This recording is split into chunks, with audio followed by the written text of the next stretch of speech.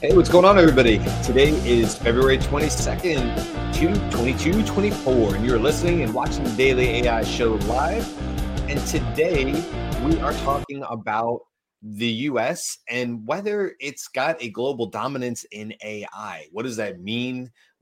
What's going on with that? And where this show came from was a article that Carl had actually shared from the CEO of Palantir.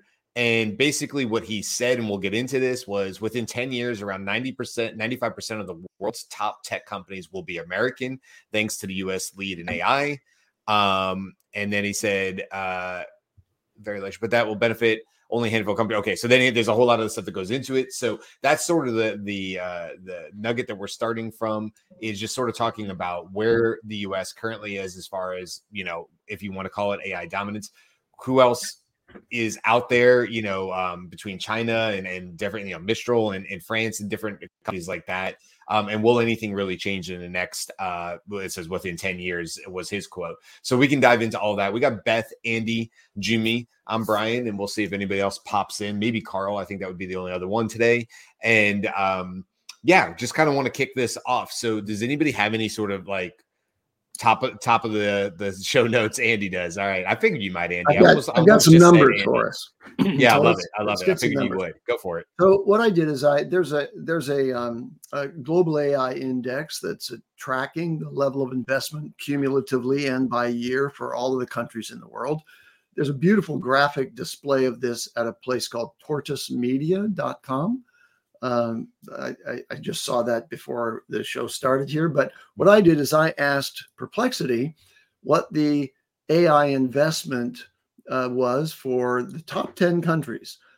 And then I asked it to give me the GDP of those countries. And then I had ChatGPT give me a table with the investment in AI, cumulative investment in AI now, as a percentage of GDP. So there's some interesting things that pop out of that.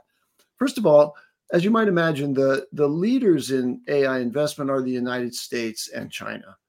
Mm-hmm. But the total investment cumulatively to date by the United States is $250 billion, and in China, $95 billion. So about 2.5 times as much investment in the United States as compared to China.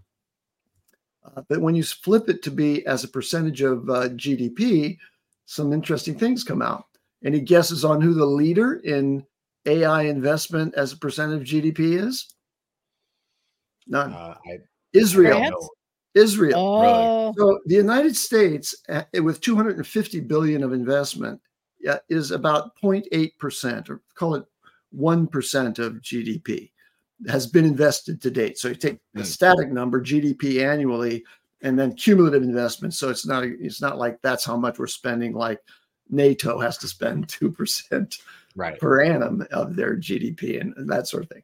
But so Israel is at almost 3% of their GDP invested, which is really 3 times as much as what the United States is investing on a per capita basis, if you will.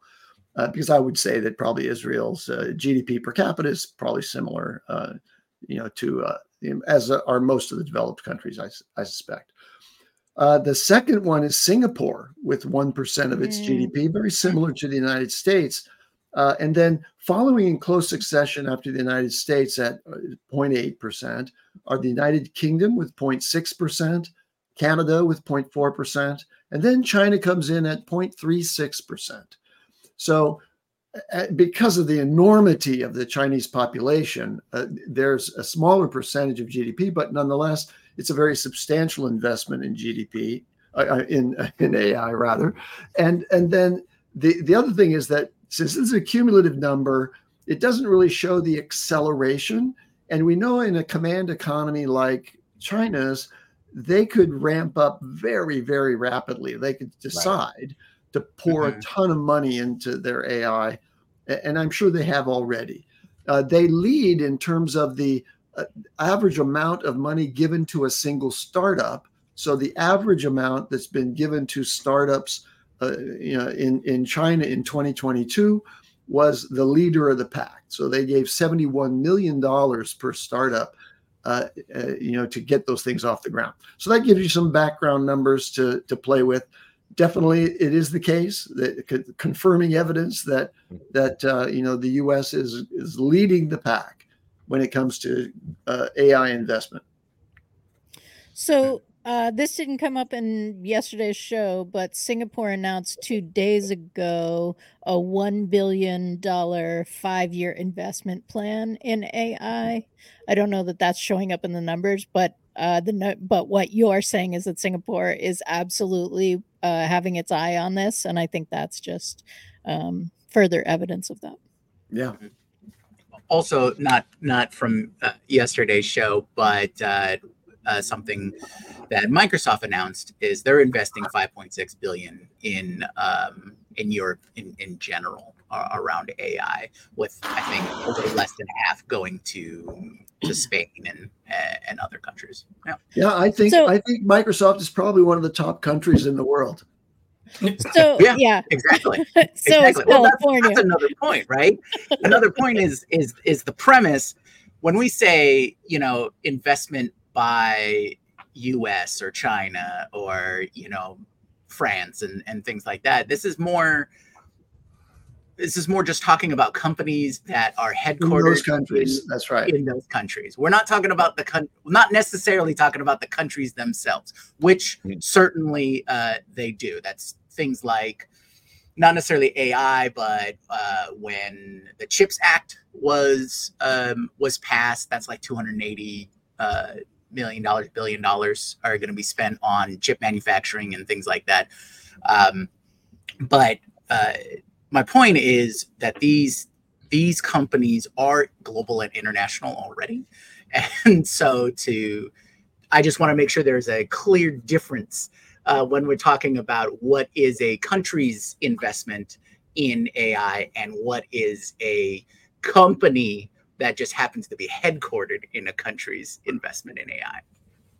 So, Carl, just a second. So when Andy reads those numbers and shares those numbers, the number, if Microsoft is a part of those numbers, it's not, and Microsoft is increasing investment in growing in the UK or Europe, that's still considered U.S. part of GDP in those numbers because Microsoft is headquartered here, even though it's international. Is that true? I believe that's true. Okay, thanks. Okay. Carl. Now, it could be the case that Microsoft has a UK subsidiary that is also making investments. So, there might be Microsoft might be contributing to a number of those buckets. Okay. Yeah.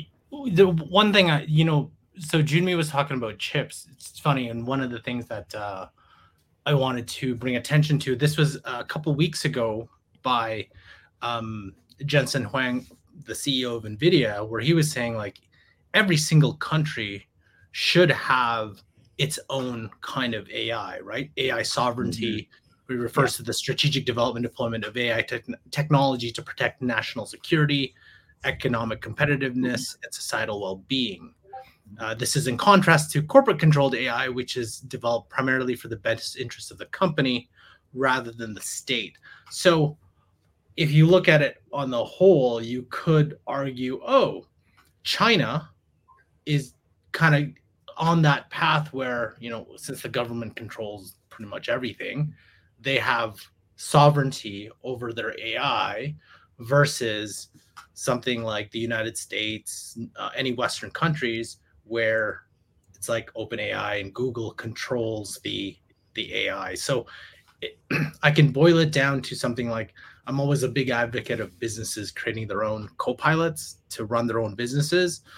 To me, this is like, hey, each country should have its own. I don't even know how that's even going to work. And I don't think some countries can even have that type of, just no way. They would need the compute power, the resources, the people to actually do that. That's just not possible for some countries. So it goes back to US dominated because these companies are US based. So Google and OpenAI and Microsoft, they're the ones running it. Meta, Anthropic, besides open source, who are the other players that can actually like offer something to the world? Well, some of the companies that I pulled up that are Europe based, not this isn't obviously inclusive of the whole world. I just did Europe, but some that we would know are Shift Technology, Synthesia, Mistral, Stability AI. Stability AI is in the UK, Mistral in France, Synthesia is UK, Shift is France. A couple others come up in Germany that I'm not familiar with their names. One relocated, Poolside AI relocated from the US to Paris. So France, I would say first, UK, and then Germany, based on this quick list. Of course, it's not inclusive and it's not data that I would build anything off of. But I do think there's something to be said for, tech hubs. There's a reason that despite all the maybe problems of living in San Francisco, it continues to be a place that startups start up. And that's like, because who are your neighbors, right? So there's a lot to be said for having close proximity to other startups, other working knowledge of how to start that up. And that obviously can lead to a lot of success. And I wonder, I don't hear about them, and it's maybe my ignorance on this, but I don't hear about necessarily those same levels of quote unquote tech hubs where I think it's much easier to incubate and get a startup off the ground if you're in some of these areas in the US, because they have a track record of success. And again, it's why people continue to move to San Francisco, despite the fact that San Francisco is a very hard place to start, to like financially start up and have workers work and live. That's why we hear the stories about people living in their cars and the Google stories and stuff like that. So why isn't that happening in Montana? Well, I'm sure some are, but there's probably a really good reason why that doesn't continue to happen. Obviously, the United States is massively large comparative to other countries. So that's probably part of it too. But it does beg the question, like Europe, from France to Germany to the UK or whatever, like this is not a large swath of area. So I guess maybe is it that you guys think that these startups maybe don't have the same support if you're just start up in France? Do you not have the same support that you might have in the US? And that also contributes to your runway, how hard it is for you to get up and running with some new AI technology. And we talk a lot about all the LLMs, by the way, and all this stuff that comes up in this show a lot. But just like we were talking the other day, all the different types of AI technology that are from military to infrastructure to bridges, stuff that like drones, things that aren't necessarily sexy, but they're definitely going to help, no pun intended, pave the road going forward around the world. So I don't know. That's where my brain goes with this. What do you guys think? I'm going to say that there's probably a capital issue here, which is VCs don't really like to have to invest in something that's in a foreign country. They want to be able to get in their car and drive to the headquarters of the office of the company they've invested in. They want to be able to supervise and support. And so that's in the VC world, that's well known as, an entrepreneur and going out and trying to find VC capitalization of ideas. I've had that experience where, maybe there's a VC in New York. I live in California. Maybe there's a VC in New York, but they're not as interested in me because, I have alternatives here. So I think the capital has concentrated in the San Francisco Bay Area for sure. And it may be that there's just not a really huge amount of capital in what is really now a center of excellence in AI, which is in, I believe, Paris, which is that company that's offering up the Mistral series of large language models, and many other there. But I think we lost Andy froze. I want to just expand on what Andy was saying is, if you look at what rules just came out, like there were I can't remember what the EU came out with, like the European, like AI intelligence, whatever act they came up with. There's a lot of people saying, hey, that's very restrictive, and that will either prevent or significantly push down the type of innovation that comes out of Europe, because you have to do a lot more and some of those rules, they make sense, but what you have to do to actually get to to bring forth your project. There's a lot of transparency you have to do, how you train your models, all those kind of things, versus the United States, where it's like, well, it seems like there's been a couple executive orders and a couple things in front of Congress, but there's no laws or rules that are coming out like very stringent. And especially I guess you could argue, in a Congress that is very, very partisan, you're not going to get something. I don't know if you're going to get anything bipartisan that's going to come out that all three levels are going to sign off on. So I think it's because of that gridlock, you're just going to have more open, like less regulation here than in Europe. Yeah, I think you're right. It's like, it's a bit of the wild, wild west right now. And that gives a lot of like first mover advantage, and it allows people to, have obviously more freedom to test things out, to throw things out into the wild before, government comes down on top of it. My analogy to this is firefighter, but Iraq firefighter, not domestic firefighter. But when we were over there doing contract firefighting, and it was in the most active part of the war, this is the Operation Iraqi Freedom and Liberty. When the firefighters were there before me, like, they put out a fire, everybody threw a parade, right? It didn't matter how the firefighters got it done, because there was literally incoming bombs and stuff. Now, I got there in 2009. Things had settled down comparatively to 2007 drastically. It was a much, much safer place for me to be as a contractor, right? And then what happens after that? Well, all of a sudden, it like no more parades for putting out fires. Now the government comes in and says, well, hold on, how much are you spending to do whatever it is? And what are we paying you? And all of a sudden, when things settle down a bit and it's not the Wild Wild West anymore, there's not only not any parades, there's a whole lot of government oversight that comes on top of that. And I feel like right now, when it comes to AI, it's like everybody's excited about what these LLMs can do and what's GPT-5 going to be. There was a quote yesterday from somebody apparently from internally at OpenAI saying the world is not ready for GPT-5. That may in fact be true. Whether OpenAI will hold that back or not, I'm not quite sure. It depends on, what they do. But I think there's probably some validity to that statement. But it's a bit of the Wild Wild West. So I do think, Carl, you're right. Like, I expect the government to catch up on this as things settle down a little bit. And then it's going to be like, well, how does this affect us and rules and regulations? So it seems advantageous right now. If you are thinking about doing an AI startup, this is the time, because you probably have the least amount of roadblocks ahead of you, the biggest chance to get VC backing, so on and so on and so forth. Like the ball, speeding up, rolling downhill. I don't know. I would argue, I don't even know if this is an argument, but this is, again, this technology is the fastest. The pace of this is faster than anything we've seen. So you know how long it took government to crack down on social media? This is like, well, it's been like over a decade, right? Has it? Has it cracked down? Not even cracked down. Like, they just got Zuckerberg and made him turn around and apologize, right? Well, like, by the time, like, if you think about how slow everything moves from that point and how fast this is going, yeah, they can come up with rules, but it's like, how can you govern like all these things that are coming out? How can you govern like deepfakes? And how can you detect it? You can't enforce it, because part of governing is you have to enforce your laws.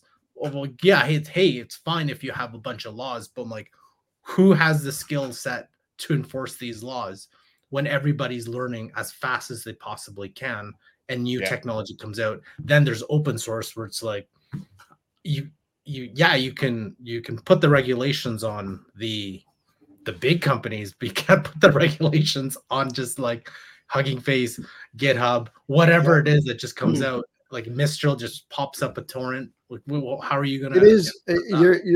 You're absolutely right. It's the Wild West, and pretty soon there is going to be a cry to prevent open carry of AI. AI can, and that's kind of flip, but at the same time, having continuous surveillance that is a function of cameras on humans walking around, that are a part of their AI wearables. Mhm. You know, that's an issue that's probably a subject for another show. But this is all about regulation and how does the world anticipate and respond to the major disruptions of privacy and lots of other issues, economic and other, that are coming about because of the very rapid development of AI capabilities that are driven by AI itself. So to a certain extent, what we're talking about is that some of the dysfunction of the way that the U.S. works is to the benefit of this kind of development, and I would say that that's also true of San Francisco, right? So you hear about not only VC funding, but okay, if you can move your whole team here, we'll give you a house. Right. So now you have 6 months of funding, 6 months of mentoring, and a place to live where you're all together and you're in this little bubble. When Right. things are moving this quickly, we know because we're benefiting it because we're hanging out 5 days a week. When things are moving this quickly, the closer you can be to people who are also engaged in that pursuit of knowledge, of skill, of any of that, the more advanced you are. Plus, San Francisco has this history, right? So it's sort of laid the groundwork before to be in this right place at this right time, and now all of these things are kind of converging. And it has legacy capital right here. I mean, the treasure chests of individuals here who are available to provide private equity either as limited partners, or as individual angel investors is enormous. The two things that I would say are different in this that are to the advantage of people who are listening is, as we said a couple of days ago on the show, on the Unicorn Show, you can do a lot with a much smaller team if you are creating your own AI employees or creating expertise in that context. And it's so much more like you can engage with people in a virtual way, in a way that you couldn't 30 years ago, right? So you don't have to move to San Francisco. It's a huge advantage, but you can also, because of the pace of this, if you have something to show and you have a core group, then like where you are, you can kind of mimic some of that potentially. I think this brings up a good point too of, equity, which is to say that it's not, we joke all the time, and Carl talks about his access to Google and stuff. And Carl is just over the border in Canada. like geographically, he's not that far from some of us on this show, right? Or Aaron, when he joins the show, he's over in Perth, Australia. But it's not the same everywhere. Like I can sit in my house in Metro Tampa area where I live, and I can have very reliable, almost always up internet at massive speeds.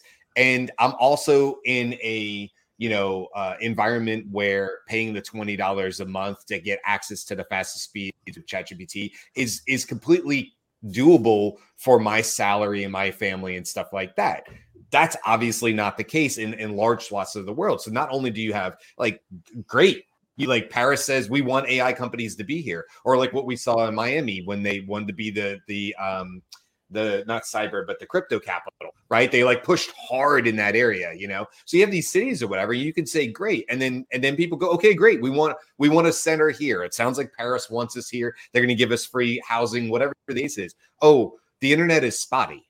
Oh, it's not nearly as fast as we need. It's not even Ethernet speeds. It's down more than it's up. Oh, our workers, based on what we can pay them, we can only pay them X, and they can't pay $20 per month. That would be ridiculous. That would be a huge amount, a huge cost to them. So there's a lot of other barriers, I think, that are here for not just European, but anywhere in the world companies, because they don't simply have the same access to speeds, technology, costs. Well, that's going by the wayside now as a factor because of Starlink and other, services that will provide high bandwidth services. I agree. It's going down, but we're not there today. And Starlink is still expensive. I have family members who use Starlink because they live in the mountains. in the Tennessee mountains. They have to. It's better, and they pay for it because they do homeschooling with their kids. But it's expensive. Did he get lost too? What's that? You need Starlink. Did mine just pause? Yeah, I just said you need Starlink. That's funny. That's funny that it did it right as I was talking about. There you go. I saw you. You were smooth to me. It felt fine on my end. So that's just Elon Musk with his finger. He's like, "Oh, really?" With his finger on the button. He's like, "Let's just slow down Tampa." Everybody in Tampa's like, "What the?" Stop talking about Elon. Brian, all of Tampa. Yeah, Brian again. Well, listen, as we're sort of like, bringing this back to whole, like, I don't know, is this obviously this started, and Carl, you weren't here at the top of the show, but we were saying this from something you had shared, which was from the Palantir CEO, Alex Karp. And basically, this Axios article was U.S. eating everyone's lunch on AI, which I just love that title. And he has a quote in here that says, "A strong military gets stronger, stronger software companies get stronger, people who are in weaker positions get much weaker." And so is that, in fact, what we're going to see? Is the wild, wild west and the all this stuff we just mentioned about the competitive advantages the U.S. have, does that in fact mean that within 10 years, again, back to Alex Karp, 95% of the world's top tech companies will be American? Do you guys believe that that's the case? 10 years, by the way, is a massively long time. I don't know about like all the tech companies, but if you have everyone looking at Google, OpenAI, Microsoft, all these models here, if you're looking at that, okay, fine, that's business use, everyday use.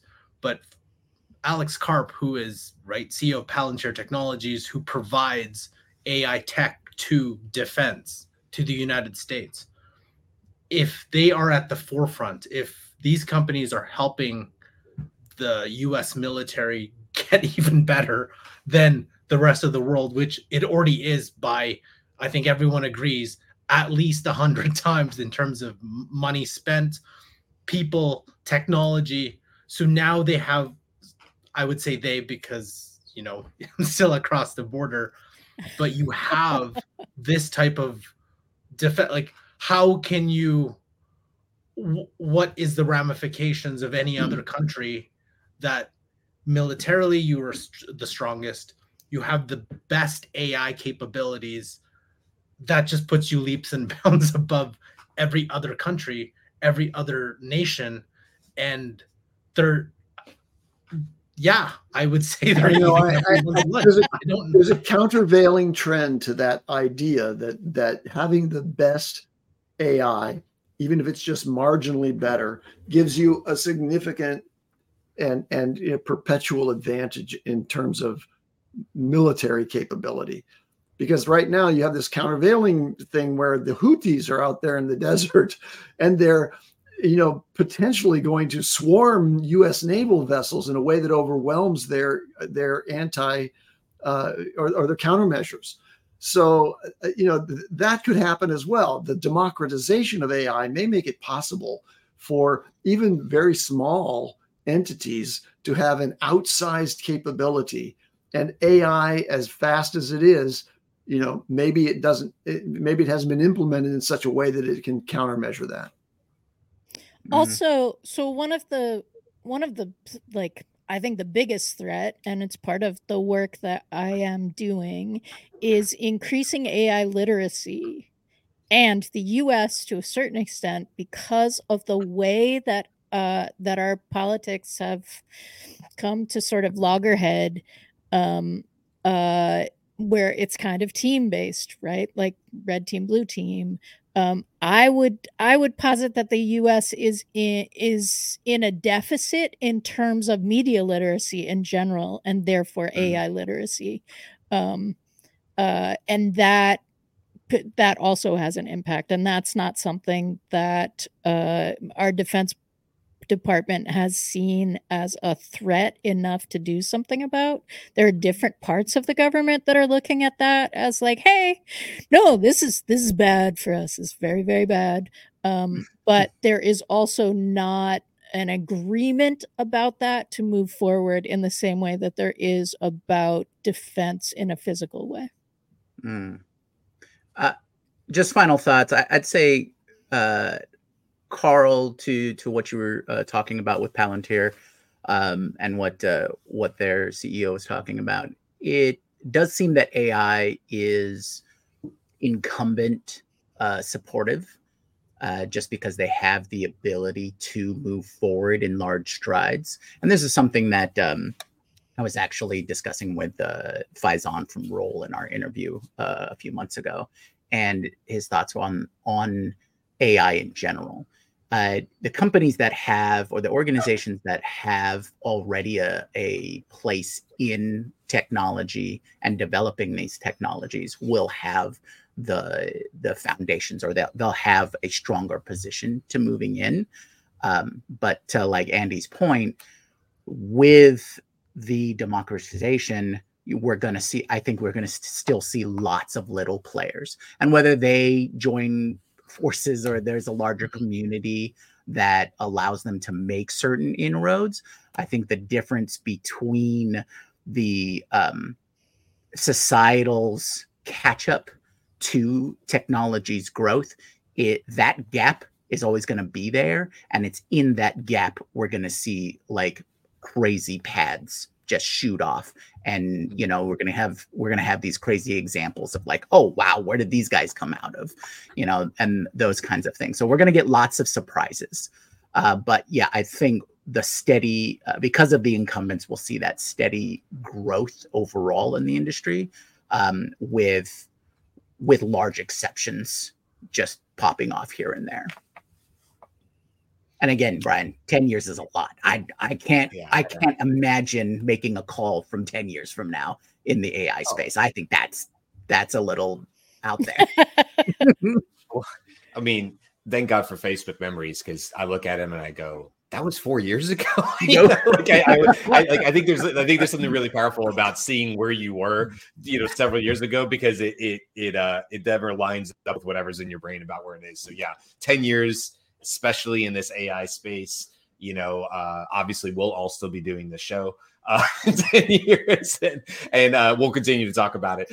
Tomorrow we have our bi-weekly recap show, so we might talk a little bit about today, but we'll also talk a little bit about some of the other topics that we brought up and did shows about for the last 2 weeks. It gives us an opportunity to circle back when we have more to share there.